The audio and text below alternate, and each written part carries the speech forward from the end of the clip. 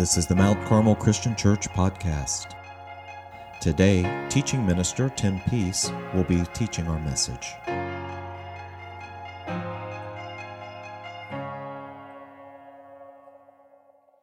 I'd like to introduce a gentleman that's going to come out and share with us today, Chairman of our elders, Mr. Larry Elliott. Please welcome him this morning. We're going to take a few moments before our service this morning, before our sermon, to recognize one of our ministers. John D.D. Bacon, would you come forward?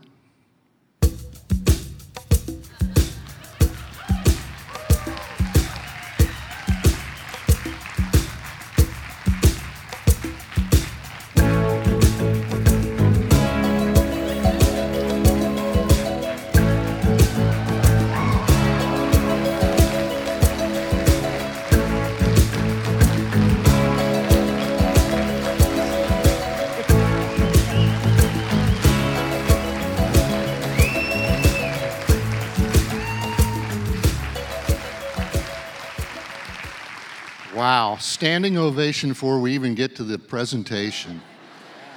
You're awesome, man. So just to take note here, we want to celebrate and recognize three achievements in Dee Dee's life that come about this year. First, Dee Dee has been on staff here at Mount Carmel for more than 22 years now in this year.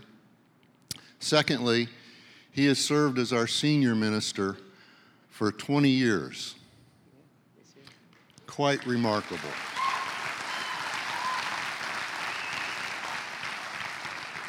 Let me share a few statistics with you from the current studies about ministers serving in the United States that demonstrate just how remarkable these achievements are. The latest statistics show that 1,500 ministers leave the ministry in the U.S. each month. Each month. The average Bible college graduate leaves the ministry before it completes 5 years of service. And lastly, I'd share with you that 50% of the ministers in the Christian church leave the ministry before they retire. So Dee Dee has shown a true calling in his life to serve the local church. Mount Carmel has been truly blessed to have him here. He's not going anywhere, I hope. His integrity, his leadership skills, his teaching ability, and his compassion are without question. So Dee Dee, we know you're not a plaque kind of guy. It wasn't going to hang on your wall. But we know you love technology, and we wanted to give you this in recognition of your 22 years. It's a smartwatch. It's Apple, but it's a smartwatch. Thank you. Nice. Thank you. I said that there were three things we wanted to celebrate in Dee Dee's life at this time of the year. The third thing is he'll turn 50 next month. And since he's known as Dee Dee the Speedy in the office, we're going to accelerate that celebration of his birthday, his 50th birthday, because his mother, who is visiting from Zimbabwe, is here. His niece, who's visiting from England, is here. And we wanted them to participate in our celebration of your birthday. So while we have been in this sanctuary, the foyer has been converted to a celebration party. So when you leave here after the sermon, please grab a cupcake. Please look at the pictures. Please chat with Dee Dee about his life and his participation in yours. I'm going to turn this back over to Tim Peace, who's going to give your sermon today.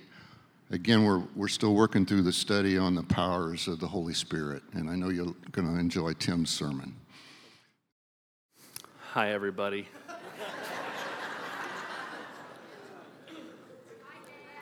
Hi. So, I haven't... Hey, woo, okay. I'm just kidding. Yeah, my name's Tim. I'm the teaching minister here, and I haven't been up to a whole lot lately. Just one thing, really. You can look at the screen there. I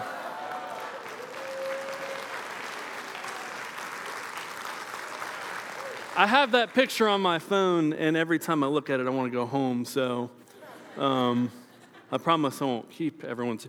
You can throw that back up there again as many times as you want. I don't care about the distraction. I created this little meme here because, that face. Anyway, his name is Leonidas, or Leo for short. And he was born on July 11th, 7/11. We planned that. So we have been, Angie and I have been just loving being his parents.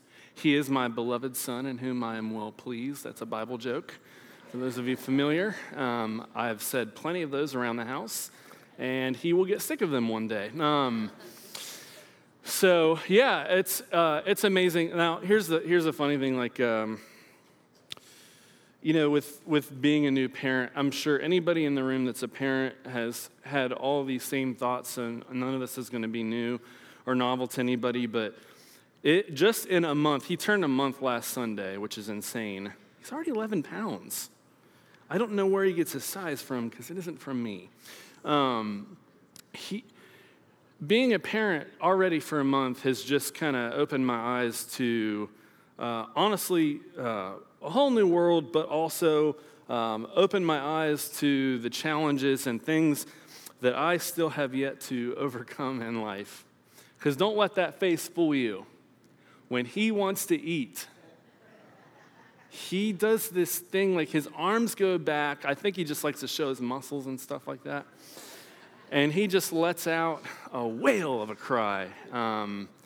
He honestly, at one time, because we obviously didn't get things going fast enough, he passed himself out doing it, which is amazing. But, one of the things that I've learned just from having him in my life for only a little over a month is I started to think about when I came to faith. A lot of people tell their story of faith, and people come from all different walks of life before they encounter Jesus. Some people hit the lowest of lows in life. They have to overcome difficult sins, personal demons, addictions, all sorts of stuff. And I got to be honest with you, when I grew up, I attempted my best to be the goody two-shoes kind of kid. In fact, if you still talk to my parents today, it kind of is, I'm grateful that my parents think I'm a decent kid and everything like that, but I'm not perfect. But even today, my parents will talk about me as if I've been this perfect child, and I haven't. But the truth is that when I came to faith as a person that thought that I could make myself right with God, that I could make myself good by my own merit. In fact, my desire to start practicing the Christian faith, even before I actually came to faith, was rooted in this sense of, well, this just makes sense for somebody like me that wants to try so hard to be good. I'll embrace religious faith in the God of the Bible. So I'll read the Bible and I'll try to check every box and do everything the right way. In fact, I was notorious for trying to make pacts with my friends in order to keep us accountable. And I have always been the kind of person that embraced this almost legalism about faith. And I even not only embrace legalism in faith, but I am a control freak. I have this idea that if I do a certain thing a certain way, I should reap whatever reward would come from that. And on the negative side of things, I have this constant fear in life that if I trip up any way, that God is going to come down with a lightning bolt and hit me in some sort of fashion. And I've realized that in time of only a month of being a parent, that need for control and that desire toward that legalistic side of things is still there. and God is still working on me. And the reason I know this is it's because, I told you about, that blood-curdling scream that he can have when he's hungry. There's nothing in my power to be able to, fix a particular phase my kid is going through. I can read all the books, all the articles, I can do all the stuff everyone says, but at the end of the day, my kid's going to go through whatever phases he's going to go through along the way, and I'm just going to, in some manner and fashion, have to go along for the ride. And for someone that's a bit of a control freak that wants to just check every box to make sure everything is sound and good to go, that's really, really hard for me to just go along for the ride. And so that kind of thinking is really important to us today as we enter into our 7th week of our Power series and the text that we're going to look at, which is in Galatians chapter 5. If any of you know anything about the letter to the Galatians, you would know, and for those of you who don't, you're about to. Paul wrote this letter to either the northern or the southern part of Galatia, modern-day Turkey, and it actually is likely or possibly one of the first letters or the first letter that Paul ever wrote. He may have written it as early as 49 CE. It could be the first text written in the New Testament. And that's not all surprising when you read through this text because it's dealing with an issue that plagued the early church. You see, when Jesus came and he called his 12 and he amassed his followers, his Jewish followers, and told them to go therefore and make disciples, every one of you, baptizing, teaching, all these things. When Jesus did that, everything about Christianity was still rooted early on in the Jewish faith. And if you know the story of Paul, you'll know that he had a miraculous conversion experience on his way to go persecute that early church. Jesus stopped him on the road to Damascus, where he was going to go and round up Christians to jail them or worse. And Jesus saved him. And with that message, and with the commissioning that came with it, the commission to go be an apostle to the Gentiles, Paul went about telling the world about Jesus. And his faith, according to the letter of Galatians, is rooted in Jesus and Jesus alone. There are 3 matters Paul deals with. The first of which being that the early church probably didn't like Paul that much. There was probably some distrust since he was a persecutor of the church who had been converted. And it turns out Paul had some issues with those early apostles as well, even the 12. He recounts in Galatians 2 an opposition between him and Peter. And so Paul is arguing that his faith and his message is rooted in Jesus alone and not the teaching of any person, not even the teaching of the apostles. And the reason he does this is because he's trying to make the case that the faith of the Gentile Christians, the Galatian Christians, should be rooted in Jesus and Jesus alone. And yet, it is these other Jesus followers, these Jewish Jesus followers that are coming in and they're telling the Galatian Christians that they must adopt the legalistic practices of the Jewish faith in order to be truly right with God. And as I always like to tell people, when we look at a letter from Paul, you should know or assume that whatever the problem that he's dealing with, the fact that he wrote the letter means that that issue was taking root in that church.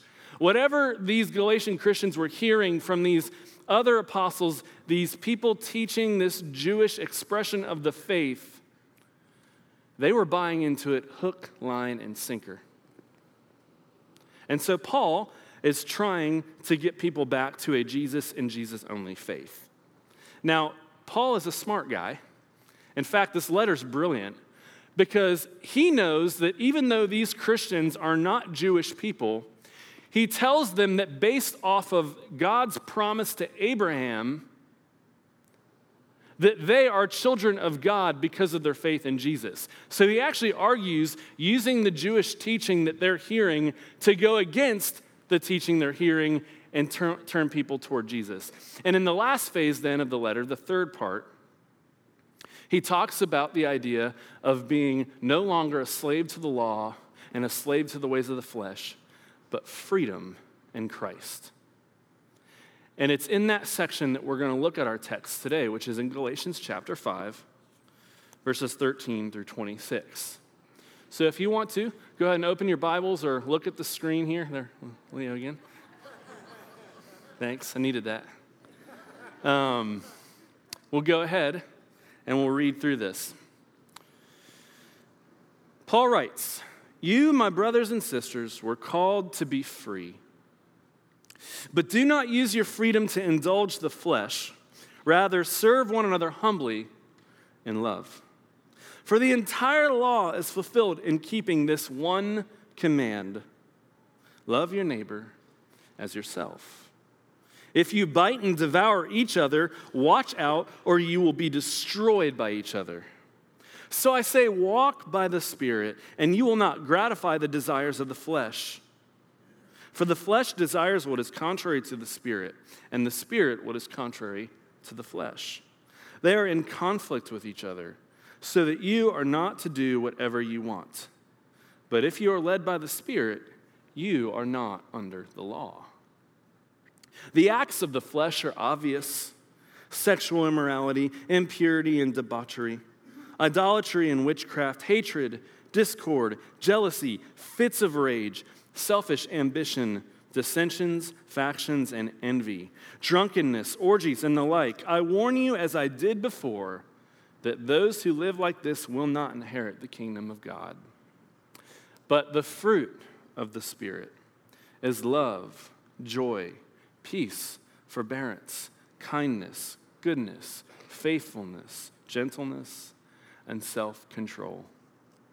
Against such things there is no law. Those who belong to Christ Jesus have crucified the flesh with its passions and desires. Since we live by the Spirit, let us keep in step with the Spirit. Let us not become conceited, provoking, and envying each other."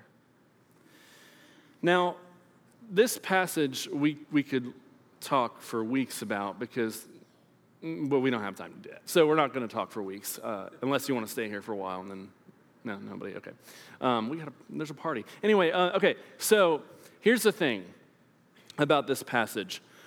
Paul is using a vice list and a virtue list, which he does a lot in letters, to summarize life lived under the law and exhibited through the flesh and succumbing to the desires of the flesh, versus the virtuous life that is produced by walking in the Spirit. And I want you to catch something. He doesn't say the fruits of the Spirit. This is not a plural here. This is fruit of the Spirit. And so if you are like me at all, or if you're like these Galatian Christians, possibly being won over by a legalistic way of doing things, it would be easy to take each item in Paul's list and turn it into a checklist, and to do the same thing with the vices in the list and turn them into a checklist and say, I didn't do that today. I didn't do that today. Oh, you know what? I was kind today. I feel good about myself. Which is all you're going to get, by the way, if you turn it into a checklist. Feeling good about yourself. Until you mess up, then you won't feel good about yourself anymore. Trust me. See, what Paul's doing instead is he's not creating a checklist. He's qualifying what it looks like. What does it look like if you watch somebody who is living by the flesh versus living and walking by the Spirit? What would this person look like? If you close your eyes and you imagine the person that walks by the Spirit versus the person living in the flesh, what do you see? And he's painted a portrait for these Christians. In that portrait, too, by the way, see, even though he has dealing with a church that is leaning toward the legalism of the old Jewish ways that the other crowd are trying to teach them. He also is aware that they've come from particular sin patterns in their life. And so the things that he references in his vice list paint the portrait of a typical Gentile that's not a believer in Jesus. They followed pagan gods, and they did pagan things. And those things are summarized here. And yet, notice also that in this passage, when he talks about walking by the Spirit and the fruit of the Spirit, he says, against such things there is no law. See, the argument Paul ultimately makes is this. If you try to live by the law, if you try to live by every crossed T and dotted I of the law, inevitably your own striving will only lead you to more sin. Because nobody is perfect and sinless. And nobody is capable of making themselves good enough for God on their own. And I'll tell you, for me, and probably for a lot of you, this whole idea that I need something greater than myself to change me is not a message that we're accustomed to listening to, and it's not one we like all that much. Because we live in a culture that says that if you want to make something of yourself, all you've got to do is get down and pull up the bootstraps and go make something of yourself on your own. That's the message. It's the message we hear. But that's not the message of Scripture. In fact, the message of Scripture says you can't make something of yourself on your own. The message of Scripture says you need God. The message of Scripture says that you need the Holy Spirit to dwell within you and to guide you and to encourage you and to equip you to walking out your faith in Jesus and growing in faith in Jesus. We would use the term in theological circles, sanctification. The idea that God, in his process with you over the time of your life, is making you more and more into the image of his Son, Jesus. That's the goal. That's the goal. And so the thing that I want us all to remember today from this passage is that when I lay down my roots, the Spirit will produce the fruit. When I lay down my roots in Jesus, or to use the language of Paul, when I walk in step with the Spirit, it is no longer me or you who will do the changing work. It's God through his Holy Spirit. And you want to talk about power. God has sent his Spirit to do something that only he can do because none of us are capable of changing ourselves on our own. That's power. You know, the other beauty of this passage is that when you look at the qualities of the fruit of the Spirit, they kind of become something of a mirror to hold up. I know we're accustomed to maybe holding the mirror up and pointing it to somebody else. But, you know, we often ask the question about our assurance and our salvation. And I know I'm going to need to I'm treading on thin ice by going here, but well, whatever. Here's the thing. We're called as Christians to submit to the waters of baptism and to follow Jesus. That is God's plan for everybody. But notice I didn't say submit to the waters of baptism and that's it. There's this whole following Jesus business. And the message of the New Testament throughout is that when you follow Jesus, when you submit to those waters, the Holy Spirit enters into your life and changes you day by day to become more like Jesus. And the evidence of that change in your life is what we call the fruit of the Spirit, amongst other qualities that we pick up here and there in the New Testament.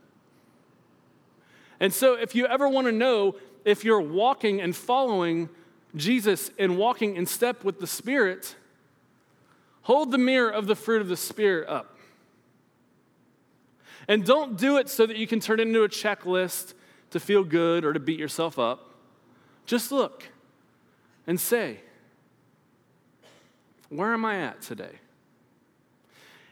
And don't try to fix it yourself if you see something glaring that's missing. No, the goal, again, is to lay down roots in Jesus.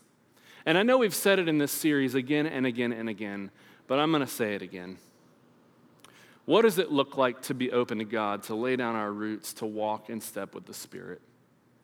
Well, first of all, it means that we are a praying people. How can you listen to God's direction in your life if you don't pray? And praying isn't just talking, although that's a part of it, because we want to ask God, God, what do you want me to do with my life today? God, can you intervene in this situation that's been bugging me? God, what do you want me to learn here? But the moment we ask those questions, it turns into then listening. What is God going to say? How is he going to prompt you? What kind of assignment will he give you? And each day, God will help you grow in your time of prayer. The other thing is this. It's called reading Scripture. Now, here's the funny thing about reading Scripture. Reading Scripture becomes one of the things we turn into the biggest legalistic thing in the history of legalism in Christianity. I mean, there's other things that can be legalistic, but we turn the Bible into something that it wasn't meant to be. But the reason I point you to the Bible is this. What Paul argues in this letter is that it is the message of Jesus and Jesus alone that his apostleship, his faith, his commissioning is based on. And where, oh where, church today in 2019, can we find the message of Jesus that Paul had, that Peter had, that James and John had, and the rest of them? Well, it's here. It's here. And so if we want to be rooted in Jesus, then we have to know not only the message about him, but we have to follow in his footsteps. I had a former professor that I heard say one time, you remember those WWJD bracelets? They were popular when I was in middle school. What would Jesus do? Well, he said, we shouldn't be asking what would Jesus do. We should be asking what did Jesus do? Because we don't need to know what he would do in a situation. We know what he did in the text of Scripture. We know what he taught. We know that he went to the cross. We know that on the third day he was raised from the dead. We know that he intervened in Saul's life and made him into Paul, the missionary to the Gentiles. And we know that through the Holy Spirit, Jesus has guided the church ever since. And we know that story because of the pages of Scripture. Another thing to be open to God is to be open to one another in the context of the church. And one of the ways that you can do that here as a church is to be in a small group. Little plug, since I'm the small groups guy around here. If you're not in one, I'd encourage you to consider it. And I know we've taken up the offering bags already, but we always have a spot on our response card where you can check to sign up for a small group. And if you don't want to do that, you can go to our website and sign up right there. But what happens in a small group is our small groups exist so that people can lay down roots of faith with other Christians. They can form relationships with other people of faith, and they can spur one another on. Because, as I always like to say, when Paul writes these letters and he says you, he's not talking to you individually, he's talking to you, the collective church. This is a together thing, not an individual thing. And so we are meant to live a life of walking in step with the Spirit together, to spur one another on to love and to good deeds. Openness to God. When I lay down my roots, the Spirit will produce the fruit. I need another hit, Bryce. There you go. I'm just kidding. Oh, yeah. So I want to tell you a story of the hospital. So those of you that know me and my wife know we're weird millennials. So, millennials these days, they're waiting to get married and have kids. Well, we got married at age 22, but we waited on the kids thing. We're weird. It's okay. Be weird. It's fine. We waited, and we had a lot of reasons. My wife is a type 1 diabetic, and so there was fear there because, remember, I'm a control freak. Told you that. So here's the funny thing, though, about that is you never can give up control until you just decide to give up control. And so when she got pregnant, I was so excited and scared at the same time. And along the way, Angie kept kind of doing this like talk to the baby along the way, saying, I need you to be strong. And she kept, every marker that we hit along the way, every doctor visit, everything would come out perfect. And so Angie kept saying, oh, this is a strong baby. Hence, that's why we named him Leonidas. But it's actually his second name, his middle name, that I want to tell you the story about. Because I prayed and prayed and prayed, and God kept answering again and again and again. But if you know me, you know I'm an anxious person, I'm a control freak, and I don't always do a good job at trusting God, even when he shows up again and again and again and again and again. That's why I'm not so hard on the Israelites in the Old Testament. If I'm hard on them, I'm in big trouble. But you see, no matter how well everything came and went and everything, once you're in the hospital room and the doctor comes in and they say, things aren't moving along and actually we're starting to see some stuff, so we probably should evacuate him. That's not the words that they use. I just have to make light of things to keep myself from not getting emotional. I use humor to thwart crying. Anyway, but here's the thing, like, I always had heard, like, a C-section would be, like, a quick thing. And by the way, the procedure really is. But the bad part about it is they get your wife prepped, and they get everyone in the room, and they wheel her out, and they leave you alone in there. They tell you to put on this stuff, and then they'll come and get you.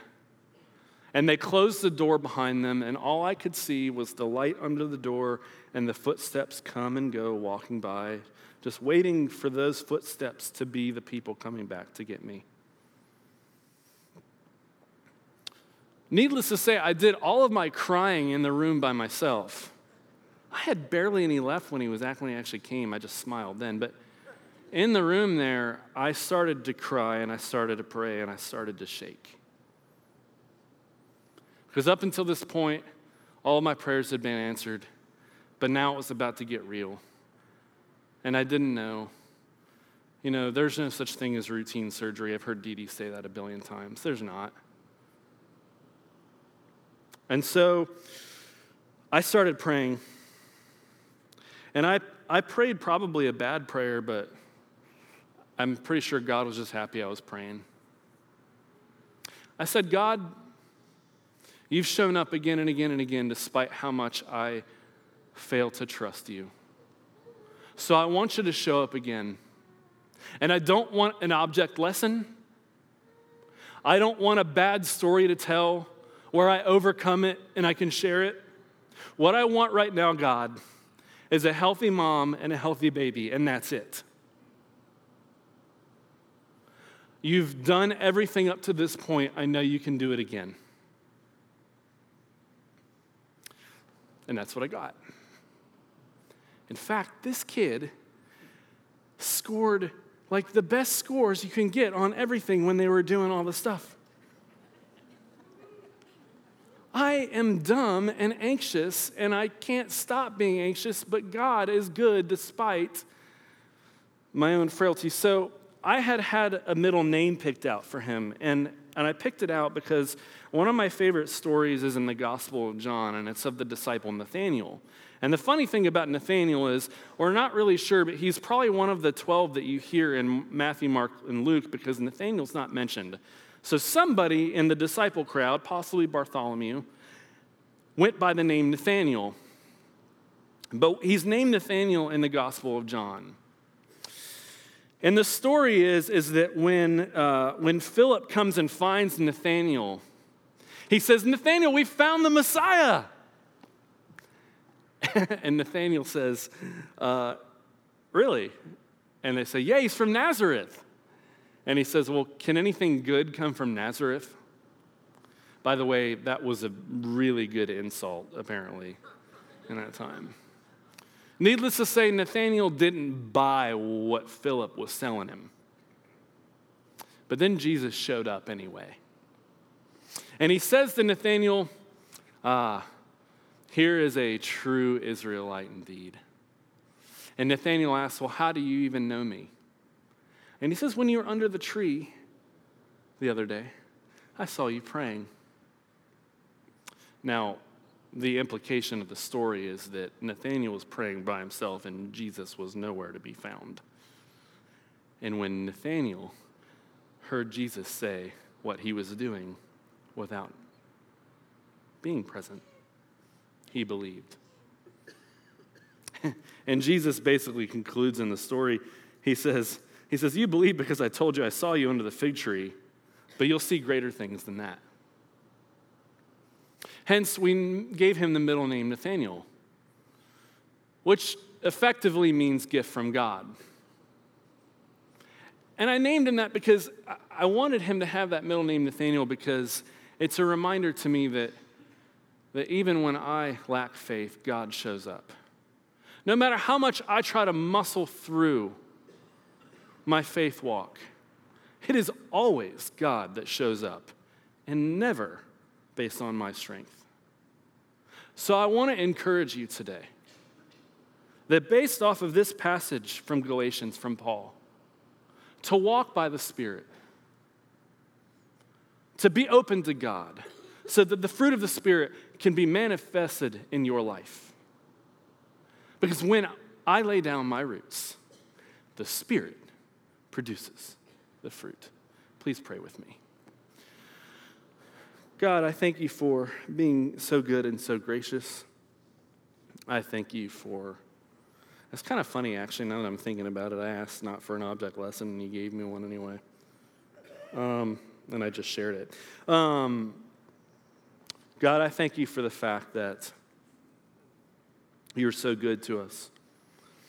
I thank you that you pick us up when we're weak, that you're faithful when we're faithless, that you are powerful when we're not. And I just pray, God, that we will be inspired by the words of Paul to the Galatian church to put our faith in Jesus alone and to walk in step with the Spirit, not under the legalism of the law and not slave to the flesh. And I pray this, God, because your desire for us is to grow into the image of your Son, Jesus. And I know that you're capable, and the only one capable of turning us more and more into his likeness every day. I pray that for me, I pray that for everybody in this room, and I pray, God, that in that we will share that same faith message, our own version of the story, and our own testimony to everybody that is around us so that they too can know you and grow in you. And it's in your Son, Jesus' name we pray. Amen. Thank you for listening to the Mount Carmel Christian Church podcast. You can find out more about us on the web at mtcarmelchurch.org.